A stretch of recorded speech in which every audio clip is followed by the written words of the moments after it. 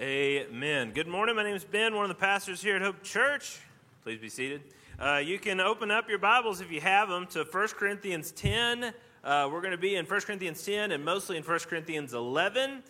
You can turn or tap your way to those chapters in the New Testament. If you don't have a copy of the Scriptures, please don't panic. We'll have those words on the screen, and we'd love to give you a copy today. We'd love to give you a free copy of the Scriptures in a modern English translation.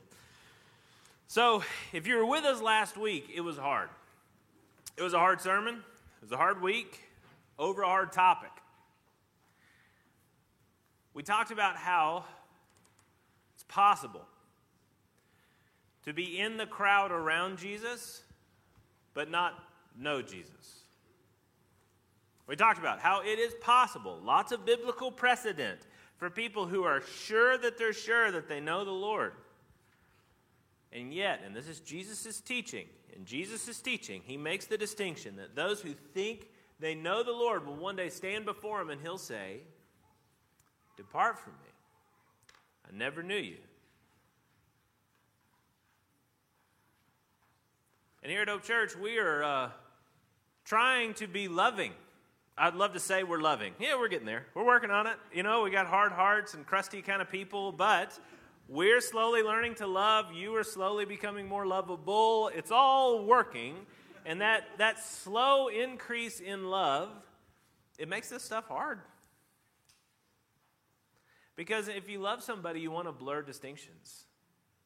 You want to reach across distinctions to that person. You don't want to create an otherness. You want to create a sameness.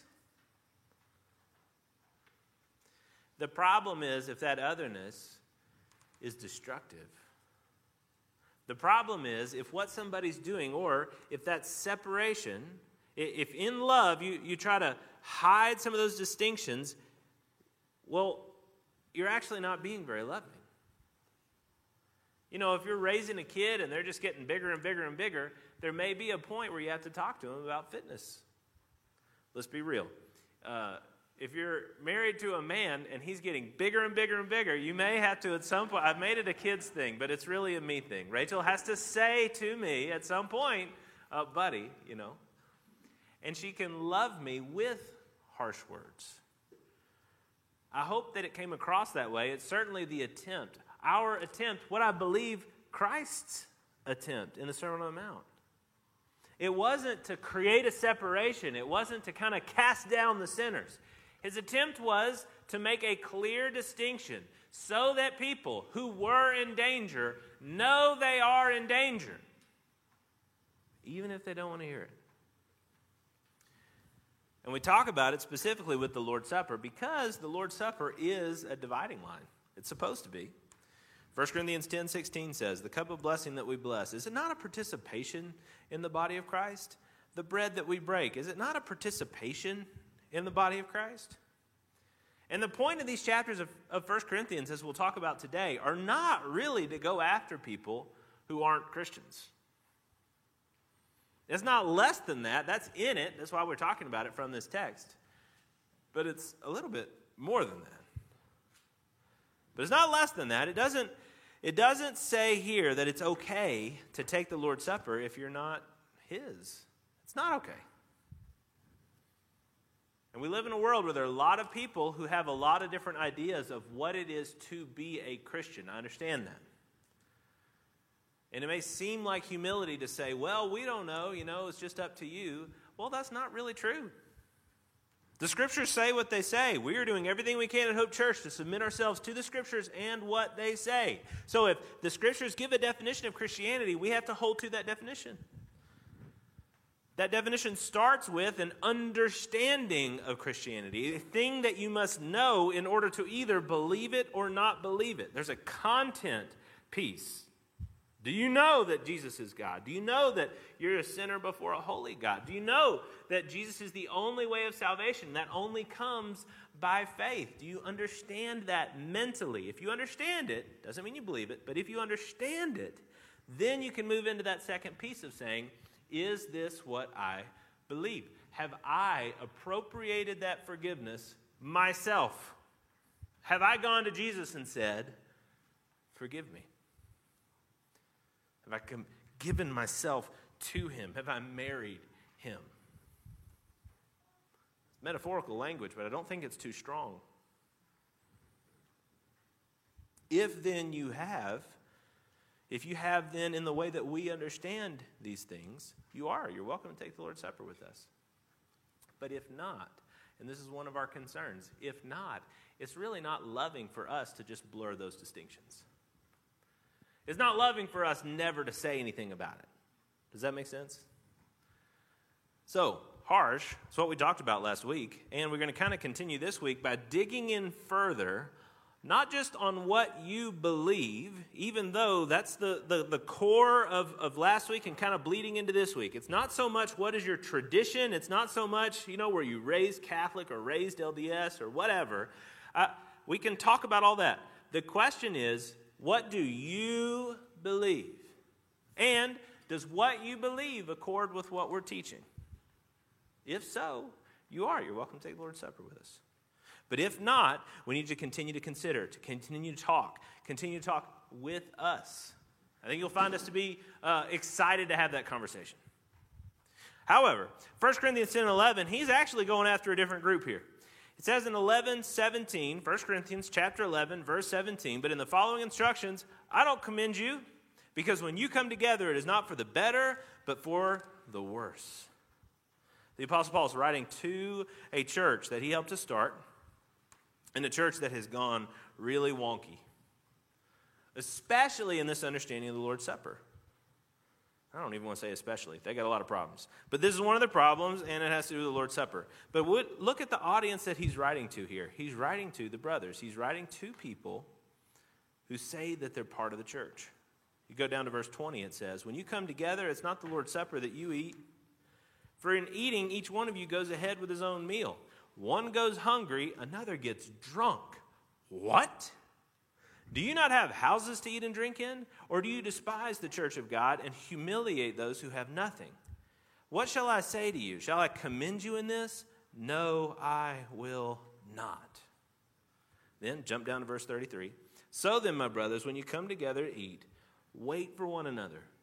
If anyone's hungry, let him eat at home, so that when you come together, it will not be for judgment. About the other things, I will give directions when I come. So, in this passage, Paul is actually taking on the way in which this church was celebrating the Lord's Supper. Instead of having a little cracker and a little bit of juice, they were actually going to town with a full meal. And in this full meal, some of them were really getting after it. And some of them who came to the place probably without a lot didn't get a lot. They even went home hungry. And the sin of this is multiple. There's lots of different layers to it. There's ways in which it broke the picture of the gospel that it is supposed to be telling. Where in the church we come equal. The wealthy come and the poor come. But when you come in this room, you are equal before God because you are equally a sinner and you're equally loved. When you come in here to take of what we give, you're receiving it equally because equally we are sinners and yet equally we are loved. So then, the way in which they were taking the Lord's Supper was humiliating some and was leading others towards drunkenness. In all of these things, it wasn't leading anybody to understand the gospel more clearly. It wasn't giving anyone the ability to see that much more clearly what they were to be reminded of. And in that way, verses 27 and 28, whoever therefore eats the bread or drinks the cup of the Lord in an unworthy manner will be guilty concerning the body and blood of the Lord. So then, let a person examine himself. So eat of the bread and drink of the cup. That little command right there, with everything else going on, that little command, examine himself or herself, let that person examine their heart. That's our command for today. Yes, if you are not a Christian or a Christian the way that we define it, you can argue with us or talk to us. I hope that we'll get a conversation out of it. But I think you understand and you respect what we're asking you to do. Here's the other thing, though. A lot of you really do know the Lord. And yet, you come to the Lord's table without taking that proper moment to examine yourself. Maybe you do. And yet, you could do it a little better. You could do it with a little bit more Scripture helping to inform what it is that you're doing. And that's what I want us to do today. I do not want us to be like this church in Corinth. I do want us to be what God has for us in this Lord's Supper. Yesterday, my wife and I had sort of like a long-term goal we hit. We climbed Olympus. Now, I don't know if you've done Mount Olympus before. It's a hike, sort of. It's also really just torture. It's not great. It's beautiful, but it's just straight up and then straight down. And when you do that, unless you're super fit, and every time we've gone hiking in Utah, somebody's come running past us and then running past us the other way. You know, it doesn't matter how fit I think I am or how well I'm doing on the hike, whatever pace we're setting, somebody still will run past us, generally an old lady, will run past us and then run back down. So you know, whatever fitness you're attaining, you're not there. They are, you're not. But we took this hike, and the reason that I wanted us to do it was, you know, Rachel, we've been here several years, but babies and nursing and all kinds of stuff. We just haven't been able to get out and do like a big all-day hike until yesterday, and we did it. And it was so great. But as we were kind of getting ready to plan and do it, I was remembering that sort of scramble. So I don't know if you've done that hike, but you make a pretty normal hike up to what's called the Saddle. It's kind of this place in between the two peaks of Mount Olympus. And to go from the Saddle up to the actual peak point, you have to scramble. I mean, it's not like free solo or anything. It's not hard, but if you don't know what you're doing, it's a little dangerous. You do have to get on hands and feet and try to like work your way carefully, 3 points of contact, and kind of make your way up and then make your way over. And if you're by yourself and you're a guy, or if you're with a couple of other guys, you don't really think about the danger too much. I've done that hike in the past. I've done it with other guys. And you don't really think about the danger too much. I got a picture of Thomas. We summited one of these mountains, and he's jumping. Woo! On the summit of a mountain, like he could fall one way or the other, or the other, or the other, and just die. And we were like, yeah, great picture, bro. This is so cool. When you take your wife up, though, all of a sudden you see all the dangers.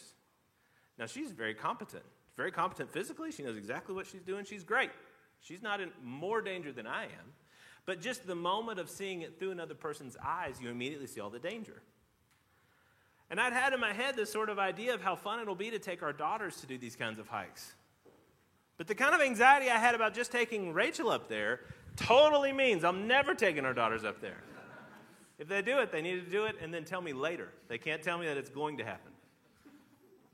Because these dangers, you don't really see them very much when you see it in your own self, because you have this concept that, like, what? You're invincible? That you can do anything? That there are no consequences for you? When you bring another person in, though, all of a sudden a little bit of objectivity comes in, and you go, wait a minute. You're kind of taking your own life, your own safety in your hands a little bit here. There's a danger you didn't see, but it's there. When you read through this passage, you kind of hope that the people who are reading it originally, these Corinthians, were reading it and going, uh-oh. I know what you were saying, Paul, about division in the church. I know what you were saying about that guy that was sleeping with his stepmother. And I know what you were saying about lawsuits in the church. Look it up. Those are the other topics in 1 Corinthians. I know that was bad. But you're going to say we're not doing the Lord's Supper well? Also, how does that even rank to be discussed among the other things that were coming up? Well, there was a danger there that they didn't see. Paul says that it could be killing them. That's why some of them are getting sick and falling asleep. Once you see that and see it well, then you start to see that the rest of Scripture backs up Paul. Over and over and over again, the church thinks that because of our pride, because of just a total lack of objectivity when it comes to ourselves, we kind of think that we can get away with stuff. That we kind of think that it's okay that we trespass against a holy God. But in this case, you see that that's wrong. This supper that we come to take is touching something holy because God's holy and the gospel's holy. When you go against it, when you break it, when you do it your way instead of his way, there's consequences. That's what he's saying here. You start rewinding through Scripture and you find that there are other places where the same thing happens. There's a time when King David Jesus is kind of like named after King David. He's supposed to be associated with him just about as closely as he is with any character throughout all of Scripture. King David was a big deal. And there's a point when, under the massive military victories, the incredible favor that God showed to King David, they're going to bring the Ark of the Covenant back to Jerusalem. If you don't know what any of this means, in the Old Testament, there was this thing that was the presence of God. It was the most holy article in all of Scripture. This Ark of the Covenant was the thing that was put not just in the temple and not just in the sort of inner courts, but in the Holy of Holies. It was supposed to be the mercy seat. It's where the presence of God, metaphorically, sort of, rested, sat. It was where heaven met earth. And Moses, who God used to kind of put this whole thing together, had given, by God's grace, had given all of these rules about the ways in which this holy thing was to be not just used, but even just like moved around. How can sinful people, how can they move around this holy ark? Well, okay, you're going to have a specific group of people, not just Jews, but they're going to have to be Levites. And those Levites are going to have to use these specific poles, these poles of acacia wood. They've got gold all around them. And those poles are going to go through at a certain time in a certain way under certain cleanliness rites. And then you can move the Ark of the Covenant, but not in any other way. And yet David, King David, with all the celebration of the people of Israel, starts bringing this thing to this Ark of the Covenant to where it's supposed to go, into Jerusalem, this big moment of praise. But instead of doing it the way they're supposed to do it, they put it on an ox cart. And the ox stumbles, and the ark moves, and a guy named Uzzah goes to stop it from falling. That was not very impressive. Whatever. Boom! He died. God killed Uzzah right then and there. Was it because he was so much worse than the rest of Israel? Is it because he stabbed his wife last night or something?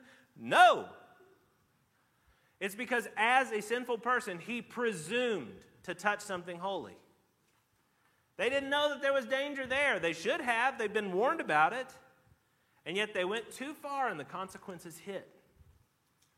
That's what's happening in 1 Corinthians. There are these people that are thinking, everything's fine, we're going to do this our own way. And what he's saying is, actually, the way in which you're going about this is tarnishing the holiness of God. So stop it. You rewind even further back and you get to the moment when God calls Moses, the big burning bush moment where God takes this guy that's going to be kind of prophet of all prophets, the guy who gives them the law, the guy that God uses to do all those crazy plagues and then bring the people out, the guy who last week we were talking about this Passover moment. God does all that through Moses. Well, the moment when he calls Moses, he does it through this burning bush experience. And if you actually read through Exodus, you don't just read that passage, you actually read through Exodus, you run into this story that is crazy. Because as soon as God calls Moses then, with his wife, they're going to go to Egypt. And in the night, an angel of death comes to kill Moses.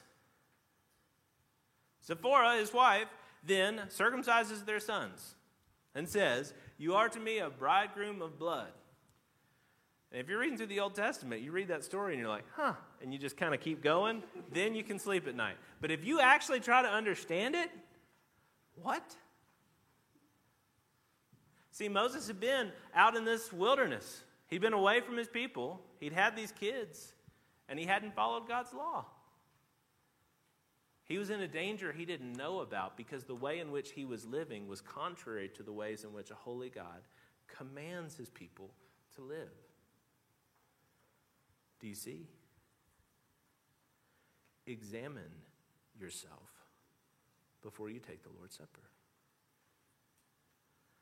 Every time we take it, it's going to be the first Sunday of every month. You need to examine yourself carefully. You know, we've gone through this whole series on the Proverbs and we talked about all these different sins that are out there. Anger, lust, slander, sloth, a million more. And maybe as we kind of walk through some of the principles of Scripture about how God's given us these really wonderful things, and there's these twisted versions that we sometimes accept, we're not going to go to sin. Instead, we're going to choose these wonderful things God's given us. I hope that the Holy Spirit has kind of underlined in your life a couple of places where maybe you can change. But what do we do about these hidden dangers? What are we supposed to be looking for as we examine ourselves? Well, as you read through Scripture, there's going to be all kinds of stuff that comes up. I just want to highlight a couple. It's all from one passage, and I think we said it was 1 Peter. Or is it 2 Peter?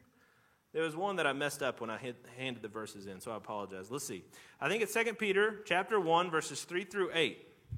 In it, he preaches the gospel, then he brings up some of the stuff that's supposed to be coming from those who have the gospel. I want to ask you if this stuff is going on in your life. It says, 2 Peter chapter 1, verse 3, God's divine power has granted us all things that pertain to life and godliness through the knowledge of him who called us to his own glory and excellence, by which he has granted to us his precious and very great promises, so that through them you may become partakers of the divine nature, having escaped from the corruption that is in the world because of sinful desire. Now that's a lot of words, and Peter's just as bad as Paul making these sentences that go on and on and on. But in this sentence, he is giving us the gospel. He's telling us that we have these sinful desires, and that sinful desire really is a corruption. It's not how things were supposed to be. It's mold. It's rot. It's corruption. That our souls are that way. That our hearts before God are that way. And God being holy, he doesn't accept that. But the gospel is not just that God's holy and we're sinners. It's that by his divine power, he has granted to us all things that pertain to life and godliness. That by his very great and precious promises, he has brought us to himself, allowed us to become partakers of the divine nature. What Jesus did when he came and lived a perfect life was make a way for sinful people to take on his perfection. That the blood of Jesus gets put over you in the way that God no longer sees your sin, he now sees Christ's righteousness. And in that blessing, in that incredible gift, he's actually not only forgiving you, he's adopting you into his family. He's bringing you into a relationship. That's the core foundation now of everything that we're going to talk about and believe. When we talk about love at the heart of what we believe, this is why. It's not just about performance. Are you a sinner or are you holy? And God doesn't like sin, so he's going to make you holy. No. The point of all of this is that we might be brought into relationship with a holy God. Love. And having received, having become part of, now, because of that gospel, verse 5, for this very reason, make every effort to supplement your faith with virtue, and virtue with knowledge, and knowledge with self-control, and self-control with steadfastness, and steadfastness with godliness. Godliness with brotherly affection with love. For if these qualities are yours and increasing, they keep you from being ineffective or unfruitful in the knowledge of our Lord Jesus Christ. Now, that was a whole lot of different words. But I think passages like this are given to help us in that process of examining our lives and our hearts. Examining and saying, Lord, where do I fit here? He's talking about growing in your faith and your knowledge, reliance upon the very great promises that God's given us. We talk a lot about preaching the gospel to yourself here. That's because the way in which you're going to medicate your soul, the way in which you're going to lead yourself spiritually is by remembering what you believe. All of the world in your past, a lot of your habits are built to not just lead you into wild, crazy sin. A lot of that stuff is just built to distract you. If the enemy can just get you doing something that's sort of neutral rather than thinking about, remembering, loving the promises of God through the gospel, then slowly, moment by moment, you become more anxious, more given to anger, more quick to do your things instead of God's things. The more quick you are to reorient your life, to prioritize your life around things that have no eternal significance. So instead, commit yourself to understanding more, to having more knowledge that you can put more faith onto. Man, we are a bookish religion. The Bible is a big, thick book. There's a lot to read there. Then, God's kind of men that have followed him, women that have followed him throughout the centuries, are bookish. They've been writing a lot of stuff. Maybe you're, not a great reader or whatever. No problem. There's podcasts. There's audiobooks. There's a million ways to get at it. Are you committed to supplementing, to growing your knowledge of the Lord and what he's taught? Man, he talks about people being slack in the pursuit. That this knowledge is going to be built up with self-control. Self-control with steadfastness. Are you characterized by growing steadfastness and self-control in the pursuit of God? Are you? I read a thing this week where a guy was talking about these old saints, these biographies he'd been reading. It was Martin Lloyd-Jones, who's like a fancy, impressive preacher from London, like early part of last century. And he was talking about these guys, and he was saying these men, these women, these incredible saints of old were very careful about what they ate, what they drank, and how much they slept. The reason that they did that was because they wanted to make sure that all of those things served them in their pursuit of Christ. So they had self-control in all those different areas. Made me a little joke at the beginning of the sermon about the way that you eat. I'm not real concerned about your health, really. I am concerned about your soul. I'm not preaching. I never am preaching for my own righteousness. I'm not good at this. But it is what we're called to pursue together. Some level of discipline in the way that we live. So that we can be growing, making every effort so that we supplement our faith with virtue with knowledge with self-control, with steadfastness, with godliness, brotherly affection. Then it gets into this, brotherly affection and brotherly affection with love. That concept is especially important for us as we think about the Lord's Supper, because in the Sermon on the Mount, Jesus is teaching on forgiveness, on anger, and he says, if you are offering your gift at the altar and there remember that your brother has something against you, leave your gift there before the altar and go. First be reconciled to your brother and then come and offer your gift. When you're examining yourself, let me ask you to also examine your relationships. How are things going with the people that you know and you love? Is there a lot of resentment? Is there hate? Are there people you've cut off? Maybe it goes the other way. Are there people that you put on too high a pedestal? God forgive us. No, we're supposed to be growing in brotherly affection. We are supposed to be a people who really do love well. Are you? Now, there's two ways I expect people to kind of react to what I'm talking about. There are people who are having a rough time. They're not doing really great spiritually, but they don't know it. They're pretty proud of themselves. So you preach this kind of stuff, and you're kind of hoping, like, oh, I really want this guy to hear it. And afterward, he's like, man, great sermon. And you're like, whoa, yeah, hey, great. And you're hopeful that maybe they heard what you said, and they're like, I really hope she was listening. They're convinced that you were preaching to somebody else, and you're like, nah, you. And maybe, if I know them, I'll say that. But the hope is that if you're spiritually proud, God would humble you, and you say, maybe this is about me. There's another group, though, and those are the people that have a very soft conscience. They're very quick to repent. And when you say stuff that you're actually proud, you're so excited to see how the Lord has already done this in their life, how they really are. They're a model personally for brotherly affection. And you're so thankful for the way that God's working in their life. And you preach this kind of stuff, and they come up to you with tears going, can you forgive me?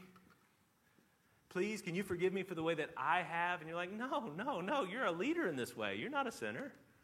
Maybe they are.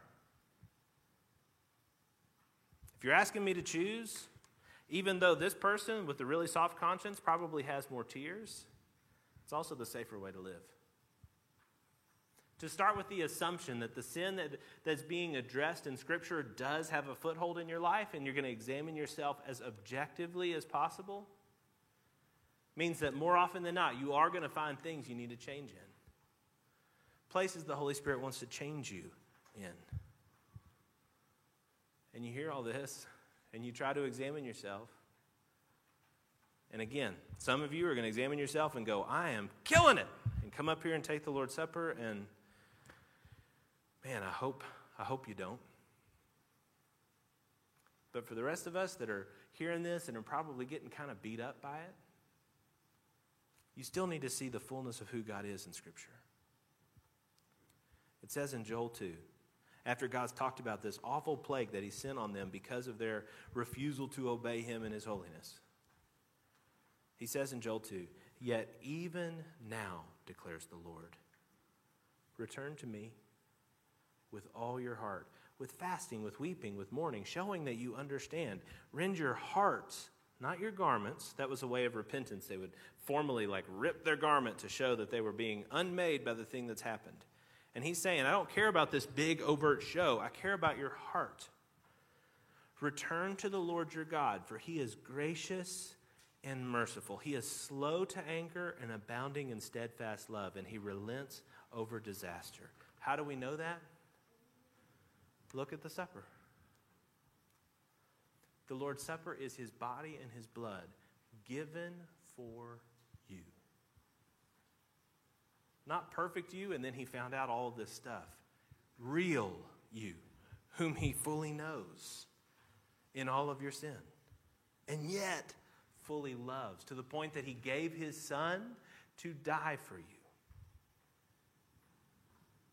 As we come now to this time where we're going to take the Lord's Supper, I'm going to invite you to go through this process of examining yourself. I'm going to go ahead and ask the band to come back up. I'm going to lead us through the Lord's Supper today instead of Josh, where we've been doing this sermon sort of mini-series on it last week and this week. We won't talk about it next week. We'll start something new. But I do want to ask you right now to begin that process of examining your heart. Do you need to take this or not? There's no shame in not taking it. Honestly, that would say to me that you're having a real moment, that you're actually thinking through this stuff and you're coming to some hard conclusions about it. And if you do come and take the Lord's Supper, wonderful. But I pray that you do it with the full understanding of the meaning of this holy thing that you're coming to touch. Christ's body and blood broken for you. So in that spirit, I want to lead us now into a time of just reflection. Josh is going to play. The band is going to play. He's going to sing for us just a little bit. And when he stops, when you're ready, I invite you to stand and come and take the elements. There's a piece of bread or cracker and a little cup of juice. Grab them, take them back to your seat, and then when the time's right, we'll take the pieces together. Let me pray for us. Lord and Heavenly Father, I do ask that you would shape up my words. Lord, that you would help us to see severe things when we need to see severe things. But if I have spoken beyond your word, Lord, I pray that you'd pull it back. I pray that every individual in this room would be guided by your Holy Spirit to confess, but then also to receive, Lord, to confess their sin, but to receive your grace. And that the result, Lord, would be holiness and love. We pray these things in your Son's holy name.